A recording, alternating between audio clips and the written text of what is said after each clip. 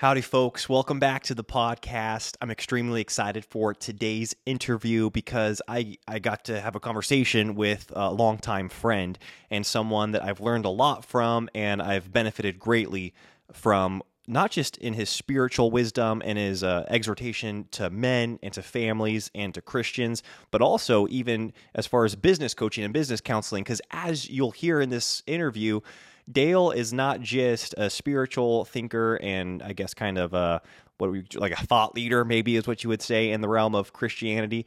He's also been an extremely successful entrepreneur in many different endeavors. But I'm going to save that for the episode. I'll read real quickly a biography, a quick bio on Dale Partridge that I found on the internet, and so I know it's really accurate. No, I think this is really accurate to what Dale's currently doing, so I'll read it, and then you'll be able to hear in our conversation more about what Dale's currently doing and what he's extremely excited to launch. So this is the part that I'm reading, starting right now. Dale Partridge is the president of relearn.org and Reformation Seminary. Dale conducted his graduate studies at Western Seminary, the Master Seminary, and Grace Bible Theological Seminary. He is the author of several Christian books, the host of the Real Christianity podcast, and the teaching pastor at Reformation Fellowship in Sedona, Arizona. Okay, I'm not reading anymore. I'm going to link everything that we reference in this episode, and be sure to check out Dale on Instagram. I think all of his handles on Instagram, on Twitter, maybe on YouTube, I think it's Relearn HQ, or like if you type in Dale Partridge, you'll most likely find him, but he's the Relearn HQ guy on Instagram. He puts out just amazing content in all of those platforms. I'll link all of them below. Okay, I think that's for the introduction. I think that's all I've got. Nope, just joking. I've got one more thing. Men, if you are interested in joining the 2022 Growth Initiative, jump on the wait list. We're going to be launching at the end of August. And so, that's only like a month and a half away. So be sure to jump on the wait list. I'm extremely excited for the fall quarter of the Growth Initiative and what we have in store for that. So be sure to jump on the Growth Initiative wait list. I'll link that below too if you don't know how to find that. Okay, that's it. That's the whole introduction. Let's get this thing rolling.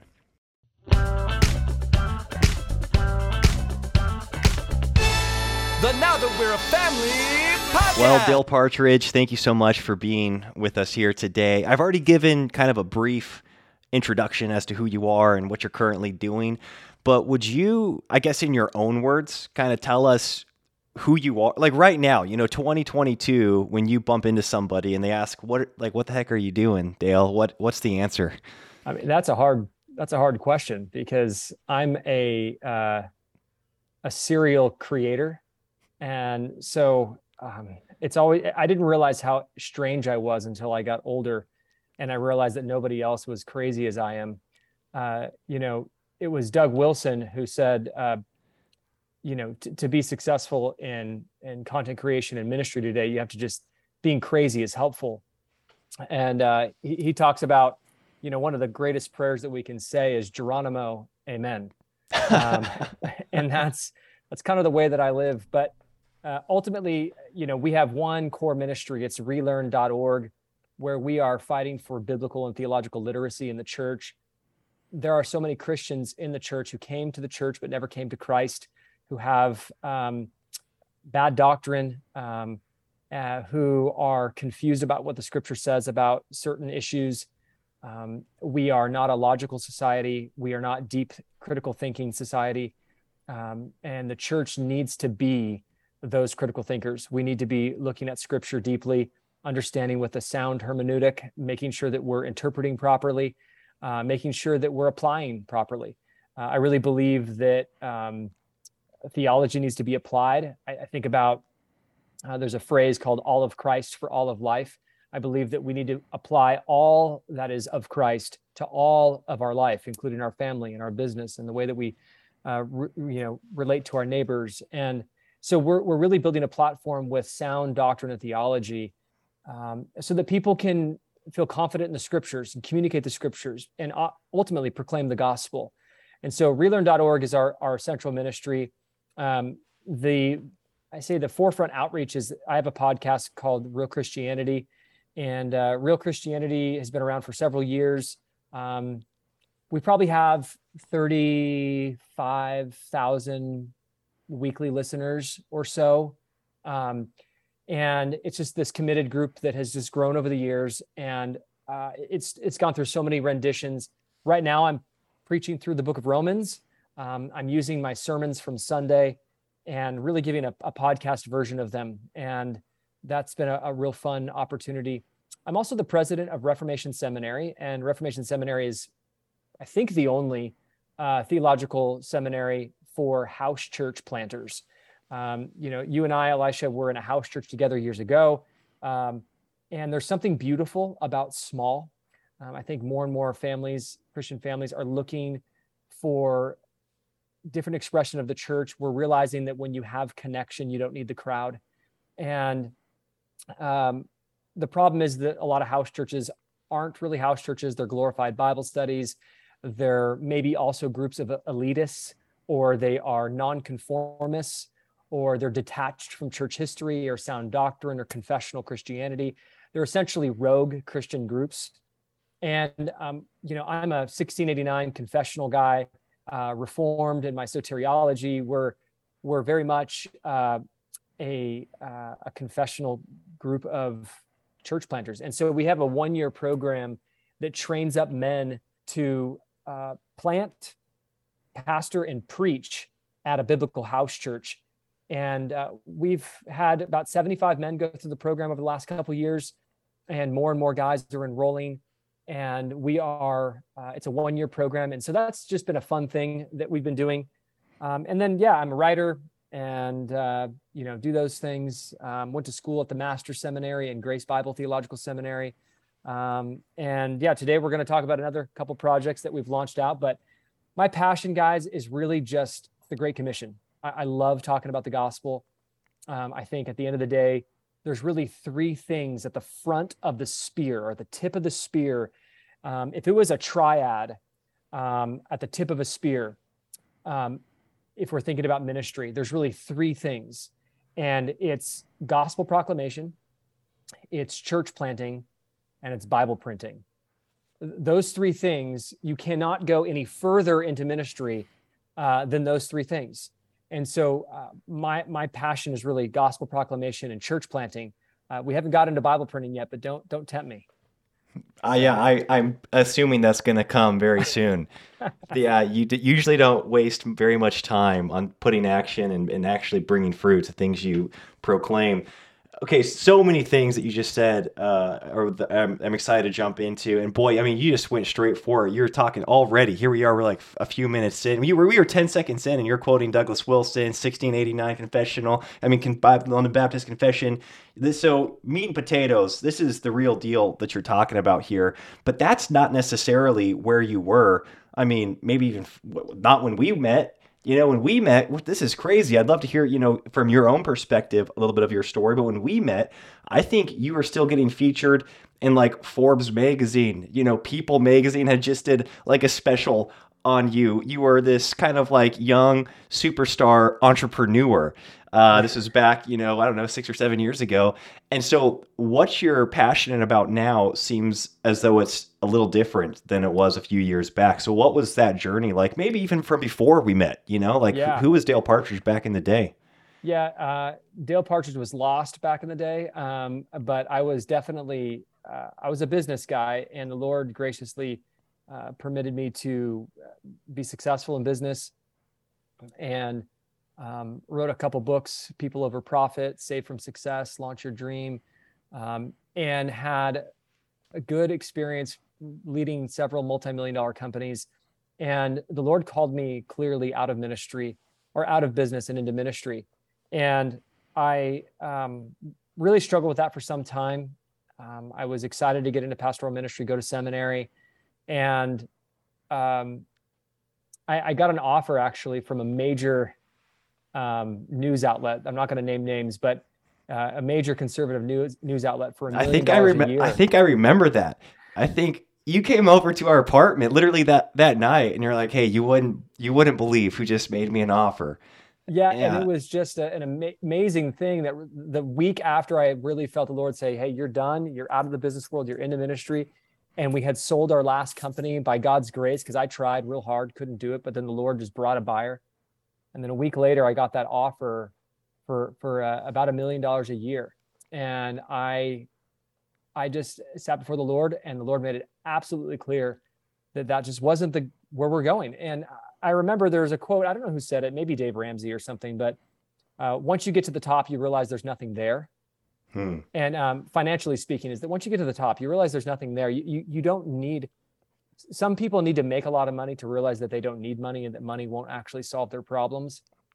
And so that was unfortunately my case. I chased money for a long time, and but the Lord had brought me through that and called me into ministry. And I was a part of a community, which you are familiar with, that was not graceful in the sense that there was a lack of grace, and there was a high, almost legalistic culture of obedience. You could lose your salvation. And these things became really big marks on the way that I viewed God. And I had a misunderstanding of the gospel. And the Lord, a handful of years ago, really just exploded my understanding of the gospel at seminary, actually under John MacArthur's preaching, and really changed my understanding of grace, realizing that we're not saved by our own obedience. We're not saved. We don't contribute to our salvation by maintaining our salvation through obedience, that we're actually saved by the obedience of Christ and the righteousness of Christ imputed to us by faith.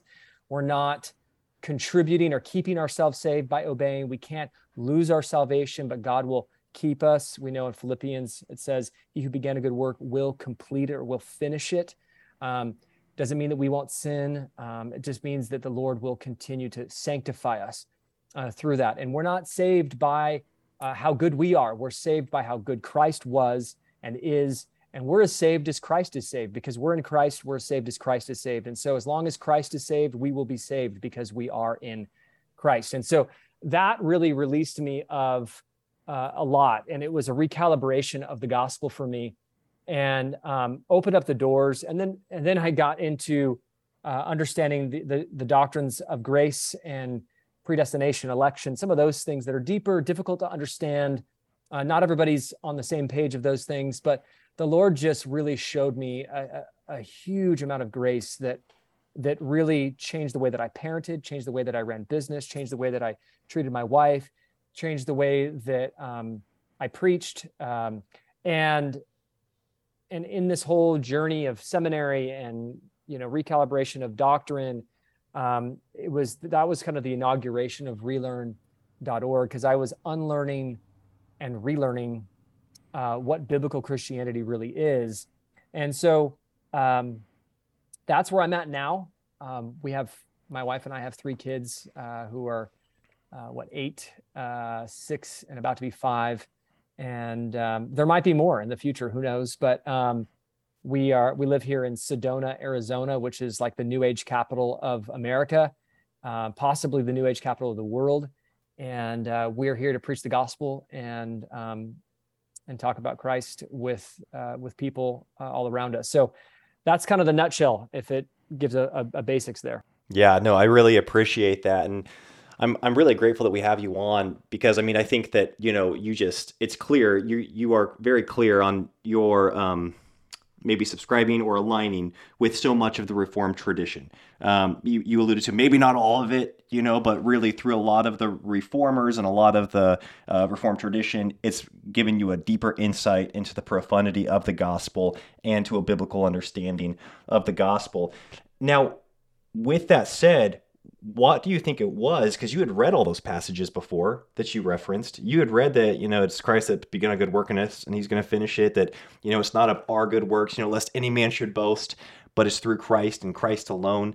You probably even sang a lot of the songs that you would, still align with today. So what do you think it was that changed to you? Yes, aligning with those verses, but then to fully embracing it and being like, wow, this is actually transforming my life. Was that a journey?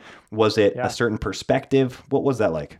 Yeah, so I was in a community that was anti-reformed, anti-seminary, anti-Calvinism, right? The boogeyman of Calvinism, right? And it was all about having a really obedient marriage and obedient children and obedient, we were, on the outside, we were whitewashed tombs in the sense that we had everything look great on the outside. And to be honest, like, this is a hard thing to even say, is that I think that I was very likely born again for the first time just a handful of years ago. And I say that because I'll never know. John MacArthur was saying once that he doesn't know when he was born again. Neither did Martin Lloyd-Jones. But something did radically change in me. I could see for the first time.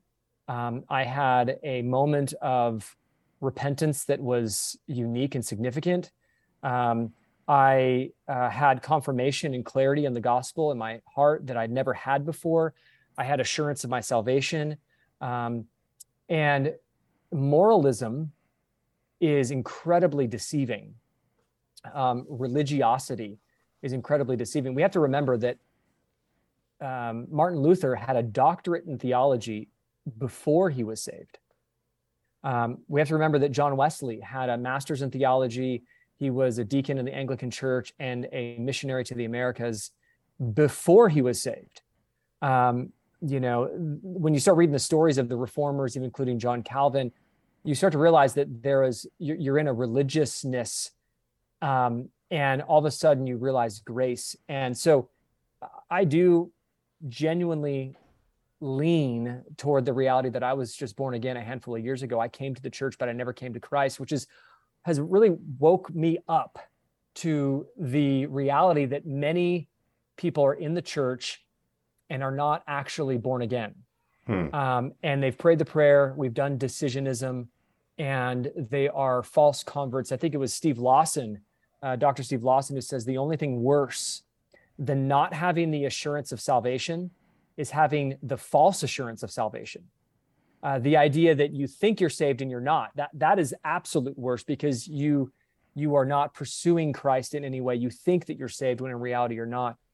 This was obviously the Pharisees at the core. And so, however, that season that the Lord took me through of legalism, of this false understanding of the gospel, it made the grace of God so sweet.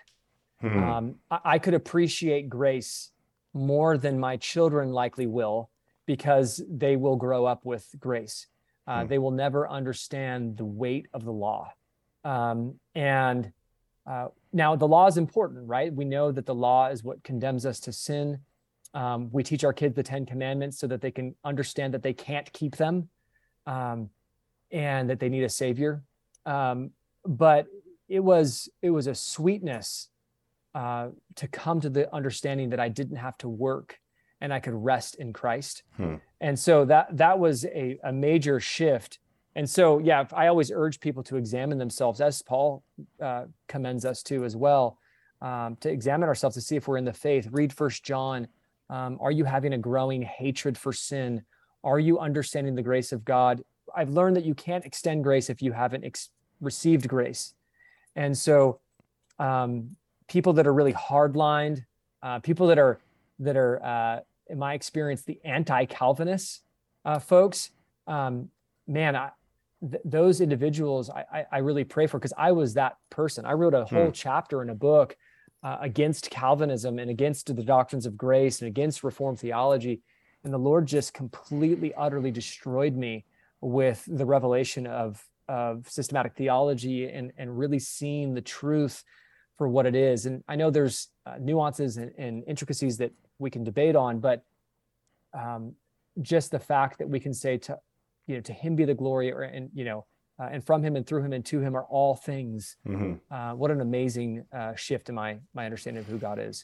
Yeah, something that might be helpful for me, I know for many of our listeners, because I know and this, I'm still in circles every day, and I'm close to a lot of people that just the term Calvinism, would shut them down. It's a trigger word. And I feel that I wouldn't be surprised if a lot of our listeners are in that same boat, where they always point to, is it Corinthians, say, well, I'm of Paul, I'm of Apollos, and people would argue and say, like, why are you referring to Calvinism or Reformed theology or the doctrines of grace or the 5 points, rather than just saying, hey, I want to be a biblical Christian. I want to, and maybe even taking some of those doctrines, because like the doctrine of justification by faith alone, which I think to me is kind of like the crux. It's like the the tinderbox, I think, as Dr. Michael Horton puts it, which I think is it's a biblical doctrine that really gets attributed to that, Martin Luther, the 95 Theses or whatever, where that was a big deal, the justification by faith alone. But you can even go on to the solas and be like, oh, that was a really big thing that we could take from the Reformation. Do you think that people could have better understanding of what you're referring to if you took some of those guys' names out of it and you're just able to point to scripture for the justification by faith alone? I mean, how do you work through that? Because I know you're still around a lot of people that probably are triggered by the term Calvinism, or triggered by Martin Luther. Yeah. So one thing I would say is that try to get into any field and try not to use classifications. It won't work. Try to go into the medical field and not use classifications. Try to go into the printing world and not use classifications. There's a glossary of terms for every single community. And, there's sanctification, or the justification by faith alone, or by grace alone, through faith alone, in Christ alone, the solas, the doctrine of penal substitutionary atonement, the doctrine of atonement, biblical theology, systematic theology, sin, grace, all these things, they have definitions and classifications and names. And when we think about the doctrines of grace, all it is AKA Calvinism. John Calvin simply codified that so clearly in his writings. He didn't even come up with Calvinism. He didn't even come up with the TULIP acronym of Calvinism. And to be honest, he was reading and inspired by the content of Augustine. And Augustine was the one who really even clarified this doctrine further off of the writings of the apostles and the early church fathers. And so Calvin got the credit for some reason, but it was after he died that I think it was the Dutch Orthodox Church at that point came and attempted to say that salvation worked differently.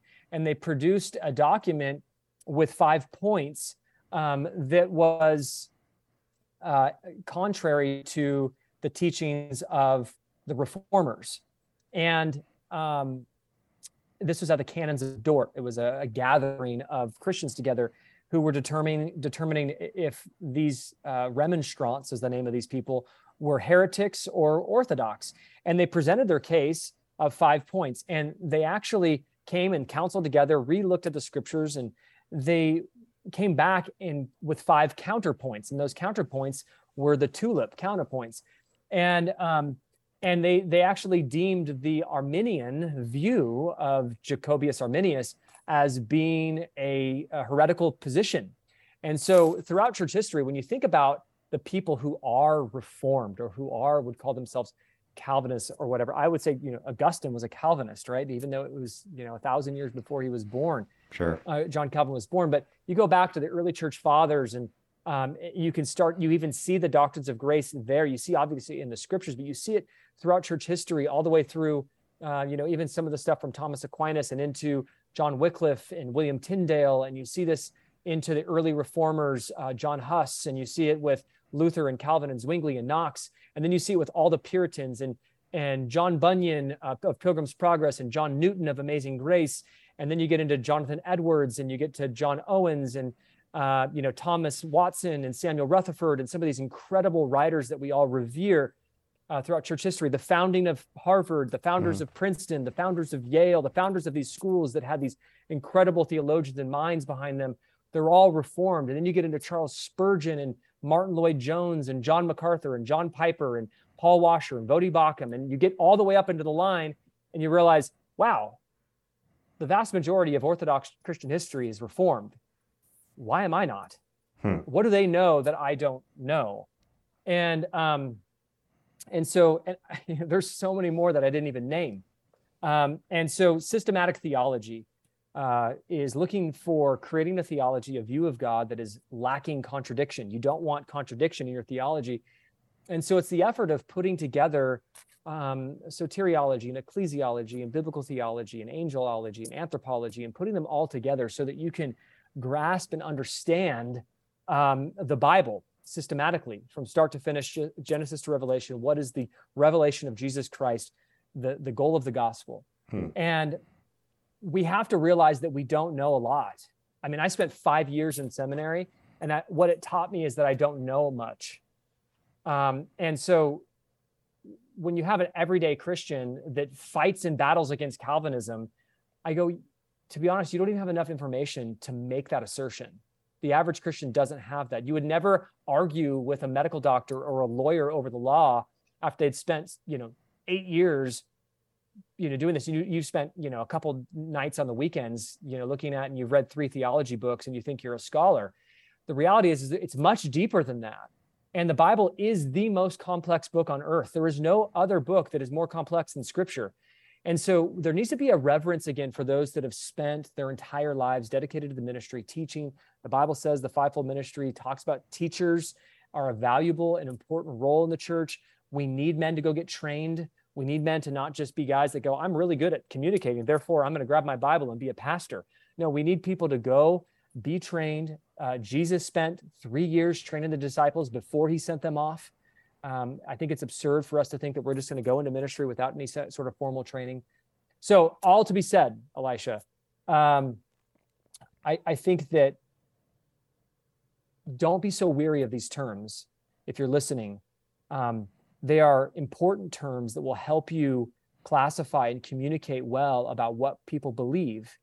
And we have to give grace and mercy and compassion and patience with one another, and work slowly together over the years in prayer to come to those conclusions. Yeah, that's a good explanation of that. And something that I've realized more and more is that whether or not we acknowledge that we do it, we categorize naturally. That's what we do. You talked about that as Christians. Even if we don't adhere to what we would consider systematic theology, we have a systematic way of referring to, people even call it Christianese. Sometimes they'll say it's Christianese.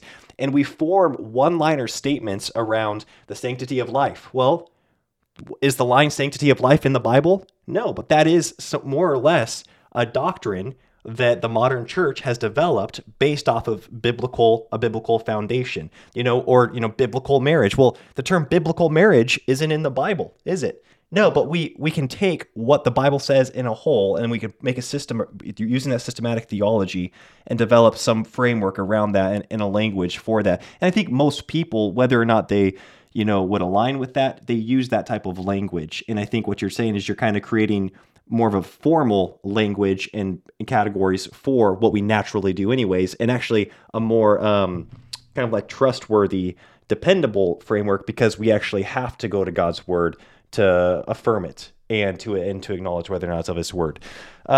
We could go on and on and on about this. I mean, as you've already said, you've spent a plethora of years, at seminary, and this is what you do. You teach theology, you're a pastor.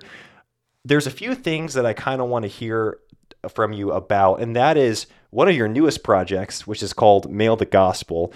You also just wrote a book called The Manliness of Christ, which I'm really excited to hear about. But I kind of want to give our listeners a little bit more context, if we could, before we jump into those things, because you kind of jumped into your story, for maybe 5 or 10 years ago. Could you give us even more of a brief, background as to, did you grow up in a Christian home? So many of our listeners are young parents, or their families. And I know I'm so curious about family culture. How did your upbringing shape your perspective of marriage and family and being a father? And would you consider it a good influence? And how was your perspective on marriage and family shaped from the time you're, a young boy, adolescence, into a newlywed? And what was your relationship like in those early years of marriage? Could you give us kind of a rundown of that? Yeah, I can give a quick summary on that.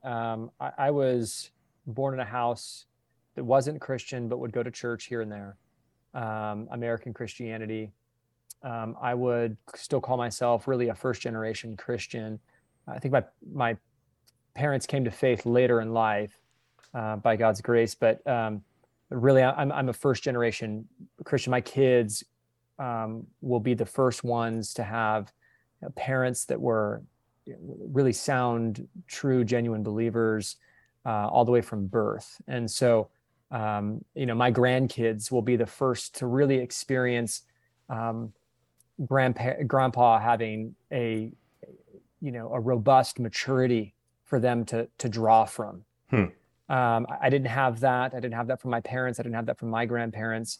So that's a big part of my story there. I was a hellion all the way until I was about 20. All into the drugs and drinking and all that world, in the sense that I was falling away in the deepest sense of the word. And I came into the church, which again is a grace even to come into the covenant community of God.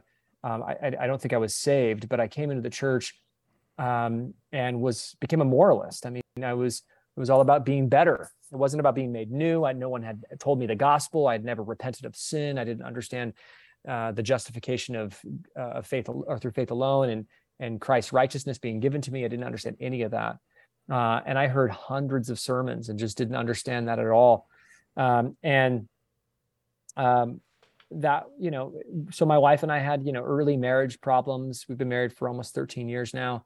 And early marriage problems and those by God's grace have been rectified once the Lord really worked through us. And my wife was saved when we got married, but I don't think I was. But again, I was a moralist, and we look at the different religions out there. I mean, moralism. A lot of Roman Catholics will come from a moralistic background. A lot of LDS will come from a moralistic background. And then in the church, we have tons of legalistic churches. The Church of Christ has a huge legalistic background with it, and a lot of people don't even know it. And so that was a big shift for us to come out of that. And we lived in Oregon. That's where we got to meet one another for 7 or 8 years. I got very sick in Oregon and was having chronic illness and was basically getting ready to die. I was having, even a year and a half ago, I was having seizures. I was bleeding internally. I was having all types of issues. We moved down to Arizona and shifted my lifestyle in a major way. And I've been healing up. I'm back at maybe 90%. And so there's just been a lot of stuff going on. I feel like I've lived multiple lives when I reflect on it like this. But yeah, it's still very new for us in the sense that I was never brought up with these things. And so it's amazing how fast God can take you into his arms and really change your heart, change your affections. One thing is I often tell people is it's not how many years you know the Lord, it's how many hours. And so when you have the hours in, and seminary will do that, pastoring will do that, preparing a sermon every week will do that. You get the hours in, and the Lord has done a major work. And the last 5 years of my life have really been changed because of that. Yeah, I think you made a post on Instagram not too long ago speaking to fathers and then having just that role of being a pastor to their home. And you really gave a poignant commission for us as fathers to bring Christ into the home on a daily basis in the conversation with our kids. Because if we're not initiating the conversation with our children, then culture and society and the entertainment industry and media they are constantly feeding us and our children and everybody around us a message, and we've got to be vigilant on that being a message that is presented and articulated on a daily basis. And that's something that I think that I really have appreciated, especially over the last couple of years, is your fervor for the gospel of Jesus Christ. I mean, especially the last couple of years, more so than even the first few years when we were friends, is you do not miss an opportunity to share the gospel, to talk about the need of Christ for every human being that's on earth, that he is the only solution to the sin problem in the world. And you have been beating that drum consistently for a couple of years now. And that's kind of led into actually your most recent project. Because as you said at the beginning, you're kind of crazy. You don't really stop. I mean, that's how it's been since I met you, 7 or 8 years ago. And right now, this project, it's a pretty audacious project, but I don't know if you could kind of give us a little preview, maybe a little sneak peek as to what Mail the Gospel is and where the idea even came from. Like, what's the story behind that? Yeah, so many people in the church say that they want to share the gospel, but they don't. The statistics that are out there now say anywhere between 3 and 10% share the gospel with one person per year.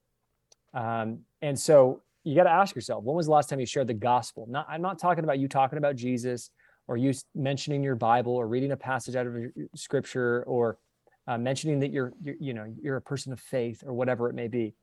I'm talking, when was the last time you shared a bad news, good news gospel? I mean, a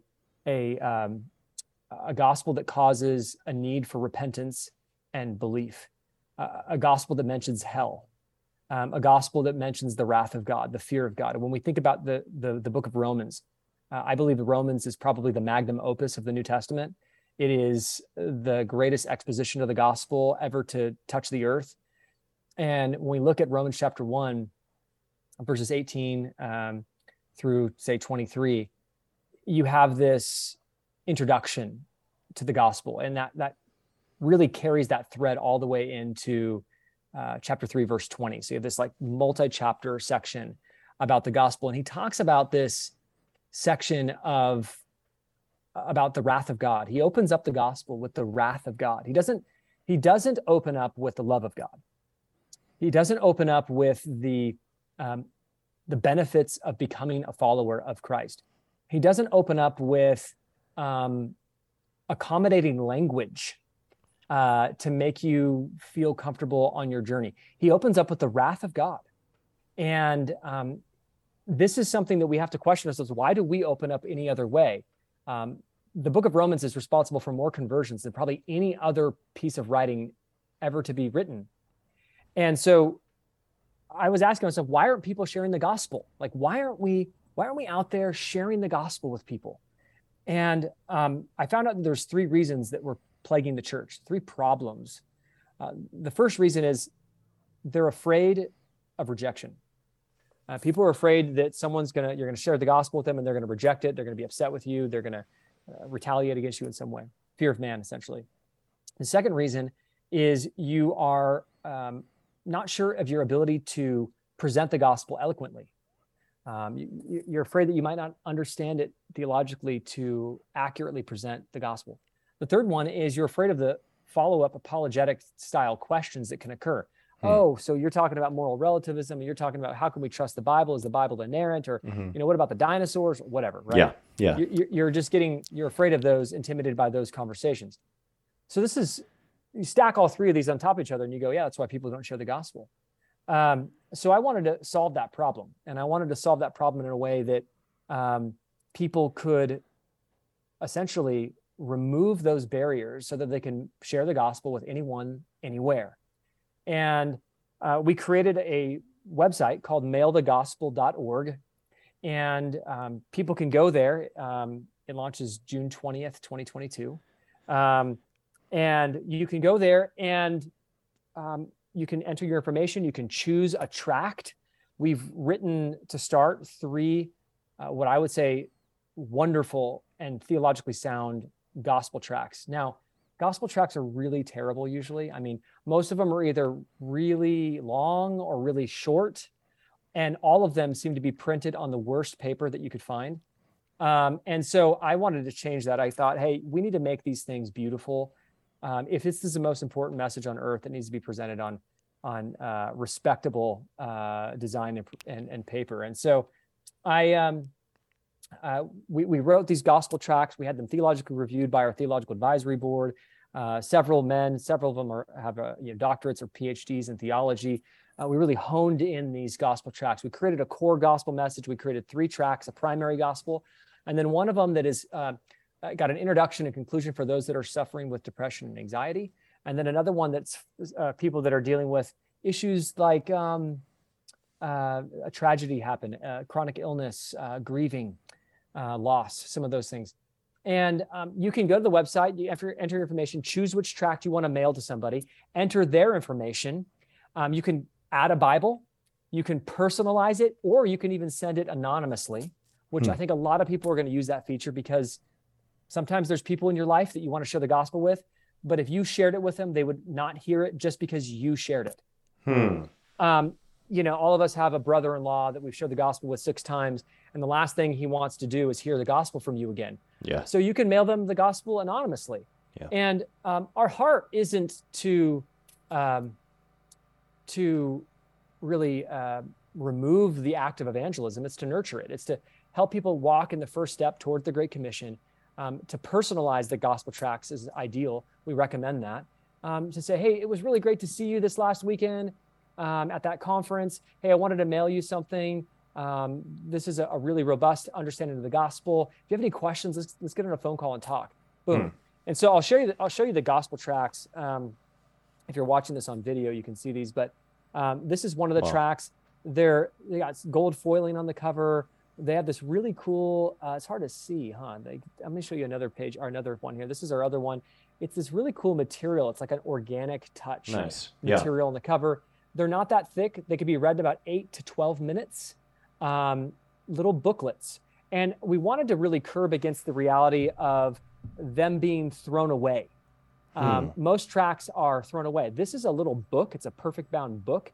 And we think that it'll cause less of them to get into the trash, a lot of them to go on a bookshelf. And if they don't read it, they might sit on a bookshelf for 40 years and someone finds it 40 years later, reads it, and the Lord uses it then. So that's the whole thing, mailthegospel.org. We're excited about it and hoping to get the gospel out to millions. Yeah, I'm excited about that mission too. And they do look really, they look beautiful. They look like something that, like you said, people are not going to haphazardly throw it into the trash because it looks like it's quality, which I think is going to get a lot more people reading that and hearing the gospel message. Nice. Oh, nice. And that's the packaging. Okay. Yeah. So if you're not watching on video, I'm holding up the packaging for it, and it's an envelope that says somebody loves you. So yes, you're going to open this thing up. There's just no way that you're not opening this up. And so that's just one more thing that we. Yeah, it's so funny. I'm sure many people can relate to almost the cringe worthiness of so many tracts that they've seen or been handed. I was a server in a restaurant for a few years, and for Christians and non-Christians alike that worked at restaurants, and this is probably common in the industry, Sunday afternoons were the least favorite shift of all time. Getting the post-church crowd was everybody's least favorite shift because without fail, at least once or twice on a Sunday afternoon, you'd help your table, they'd say goodbye, you'd go to clean up the dishes at their table, and, instead of a tip, you would get a tract that, so no money, no anything, you'd get a tract that would start, with something like, "Are you lonely? Jesus wants to be your friend." And of course, Jesus is our friend, but like you said, that's leading with the benefits, of one of the attributes of being with Christ. And that just got such a bad rap in the restaurant there. So when you talk about tracks, I'm like, oh man, now what are these tracks going to look like? But these look awesome. And like you said, that they are doctrinally sound. It's a doctrinally sound presentation of the gospel, which, that is the means by which God chooses to save people, is through the hearing of the gospel. I think it's 1 Corinthians where Paul says that at the get. He's talking about, hey, this is kind of a foolish system that God set in place, the foolishness of the preaching of the gospel. But that is what it is. We're not leading out with philanthropy. We're not even leading out with charitable deeds or acts, even though those things are, fruits of Christians, and those are things that Christians do. We're leading out with the silliness of preaching the gospel because that's the means by which God chooses to change people and to make them new. So it's so cool that you're finding a way to bring the gospel to so many new people. I'm really excited about that. Can you kind of walk us through the actual process, like as best as you can? Yeah, my hope is that I just want you guys, if you're listening right now, to do it, to actually determine who in your life needs to hear the gospel, who you have their address, or you can text them for their address and mail them the gospel. It could be also your neighbor. You have their address. You can look out your window and send it to them. And I think we're going to start to see people mail the gospel to, the president, to their senators and governors. I think we're going to see people that mail the gospel to, people in their neighborhoods. I think that we're going to see maybe corporations mail the gospel to all their staff. And we're going to see a really unique thing happen with these tracts. And so we're praying for that. We'd ask for your prayers that the Lord uses this faithfully. The whole project's been donor funded. And so we're very excited about just getting that out there. That's as simple as it is. Mailthegospel.org. Excited to have you guys come out there and use the project. The website's beautiful, easy to use, and get the gospel in people's hands. Yeah, I'm really excited about it too. Something that I can, wholeheartedly get behind. Can we, just changing gears slightly, I also want to talk about a book that you recently wrote called The Manliness of Christ. Can you, and I haven't even been able to get a copy. Is this even out for the public yet? It is. You're like mailing copies. Here. Okay. Well, I need to get a copy. Yeah. I can't, I'm embarrassed that I'm bringing it up without even reading you're it. Okay. No, you're okay. We've known each other long enough that it's one of those things. So, I keep waiting for a complimentary signed copy. Yeah, you jerk. Man, come on. I should send you one. So, no, I'm joking. I write little books. That's kind of my thing. Nobody in today's age, unless you're a seminary student, has time to read a very long book. And so I try to write shorter books. This book can be read in about an hour and 10 minutes. It's about 80 pages long, and it's 4 inches by 6 inches. So it's a really small book. The Manliness of Christ, the subtitle is How the Masculinity of Jesus Eradicates Effeminate Christianity. And we just have a very effeminate church. Feminism has crept in more than we think. And we are really trying to look at scripture and go, how we've made an effeminate Jesus. I have a chapter called The Delicate Deity that we've created of the kind of Roman Catholic paintings where he looks like he's wearing blush and some lip liner. And so we get a chance to look at what does the scripture say about the raw boldness, fearlessness, courageousness of Christ. It's basically the stark contrast to Dane Ortland's Gentle and Lowly. Okay. And so it really shows, I think, a part of Christ that we need. The reason Gentle and Lowly, in my opinion, did so well is because it's this kind of effeminate Jesus. Not to say that he doesn't have gentle and lowly characteristics. He does. And that book actually is a fairly sound, in my opinion, book on the attributes of Christ. The problem is that it's one-dimensional. And you get to see only one side of that. I've realized that so many books and pastors have made Jesus one-dimensional. And so I wanted to look at really the raw masculinity of Jesus. And so, wrote this short book. It is probably, in my opinion, maybe the best-selling book that I've written. I barely promoted this book, and we've sold probably more than 2,000 copies now. And it's only been up for like a couple weeks.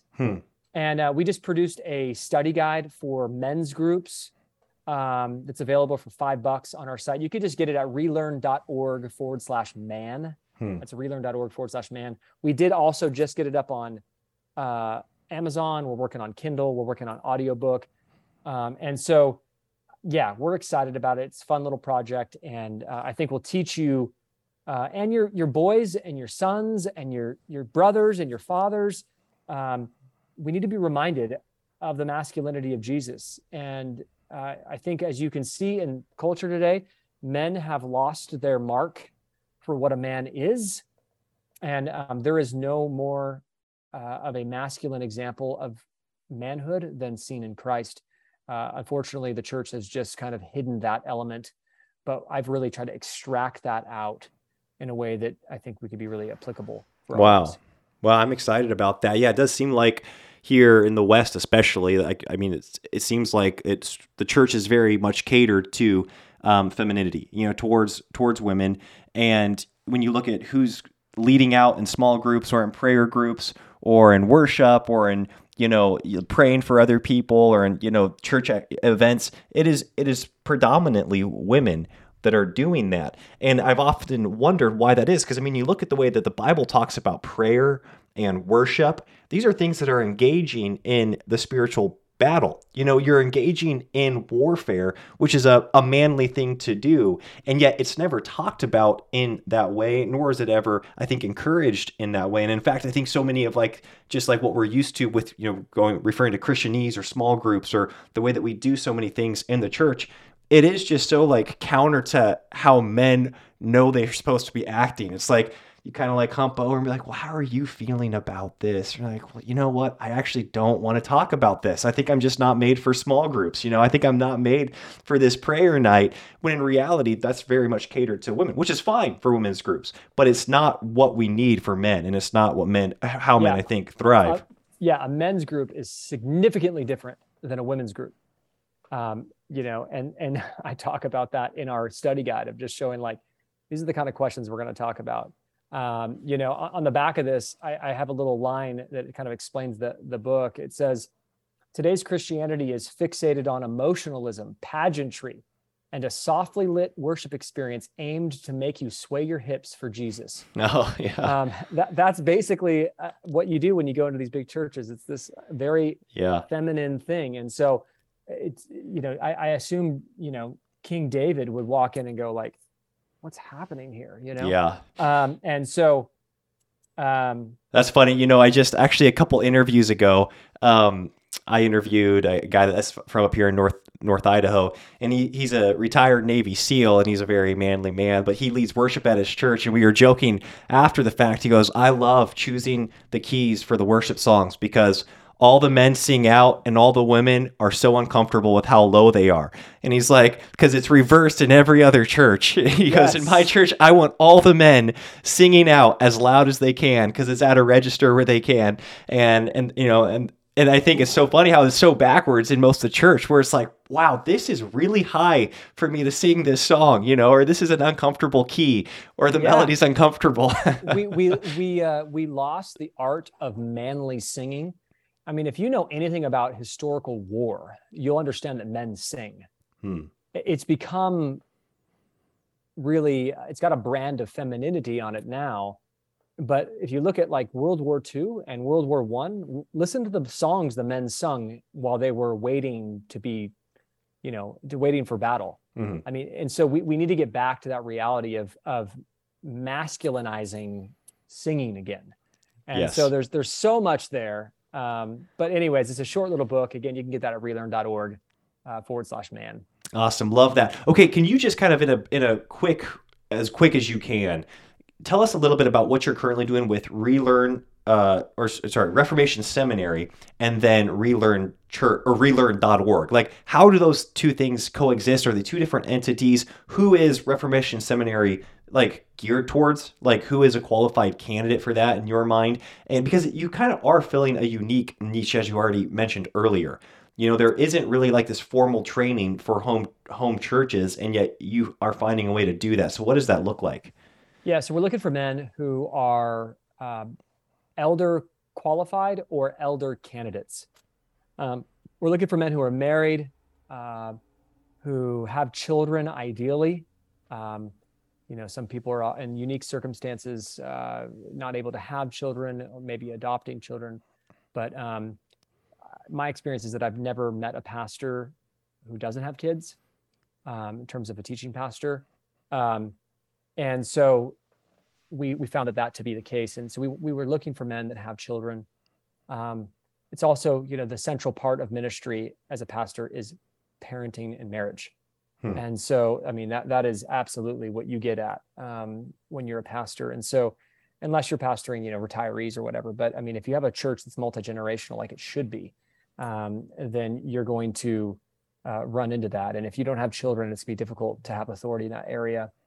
That said, so we're looking for those types of men who we found out that a lot of our men are entrepreneurs. They have full-time jobs that they've created, meaning that they would be bivocational pastors, which I think is great because it only takes about 10 to 15 hours a week to be a house church pastor. We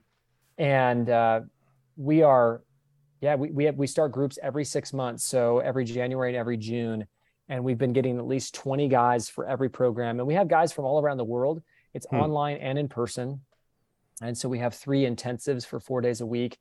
throughout the year. But also we have guys from Australia and Sweden, and talked to a guy yesterday from Poland, New Zealand, Belgium, Mexico, Cuba. And so we're getting guys planting churches, house churches there that multiply into their house churches. So that's been great. Relearn.org. And I run that. We have a small team. Dr. Jason Barker is our dean there. And then Relearn.org is really just the teaching ministry of Dale Partridge that's continuing to expand. We're producing more and more content. On Instagram, we have a huge following there that we try to serve with great content. Facebook, same thing. Twitter, same thing. We're even getting Relearn on TikTok here soon to just make content for Gen Z. Here we go. Okay. Yeah. And we do email out for everybody, and then the podcast. And so we're producing a couple new shows. We're going to do a thing called 3-Minute Theology, another show called King Over Culture. And so, yeah, and we're actually going to do a podcast on house church soon too. And so lots of stuff that's coming down the line. But again, you can find all of us, that stuff and all those links at relearn.org. Love it, man. So grateful for everything that you put out, Dale. Just your clear, definitive message of an articulation of the gospel is something that I know I am so grateful for. I know Katie and I have both been blessed by that in your ministry and in your life. We miss you and Veronica. That's the reality. We miss hanging out with you guys. But we're so grateful for what you're doing and just really excited about the fruit that's going to come from your steadfastness and your fervent desire to see the gospel presented to the world. So thank you so much for what you do, and thank you for being with us here today. Hey, brother, man, it's been a pleasure. And thanks for having me on. Let me talk about Jesus. Fantastic. Yeah, we'll be sure to link everything that we referenced in today's episode in the show notes so you guys can check that all out. Dale, until next time, see you later. Take it easy.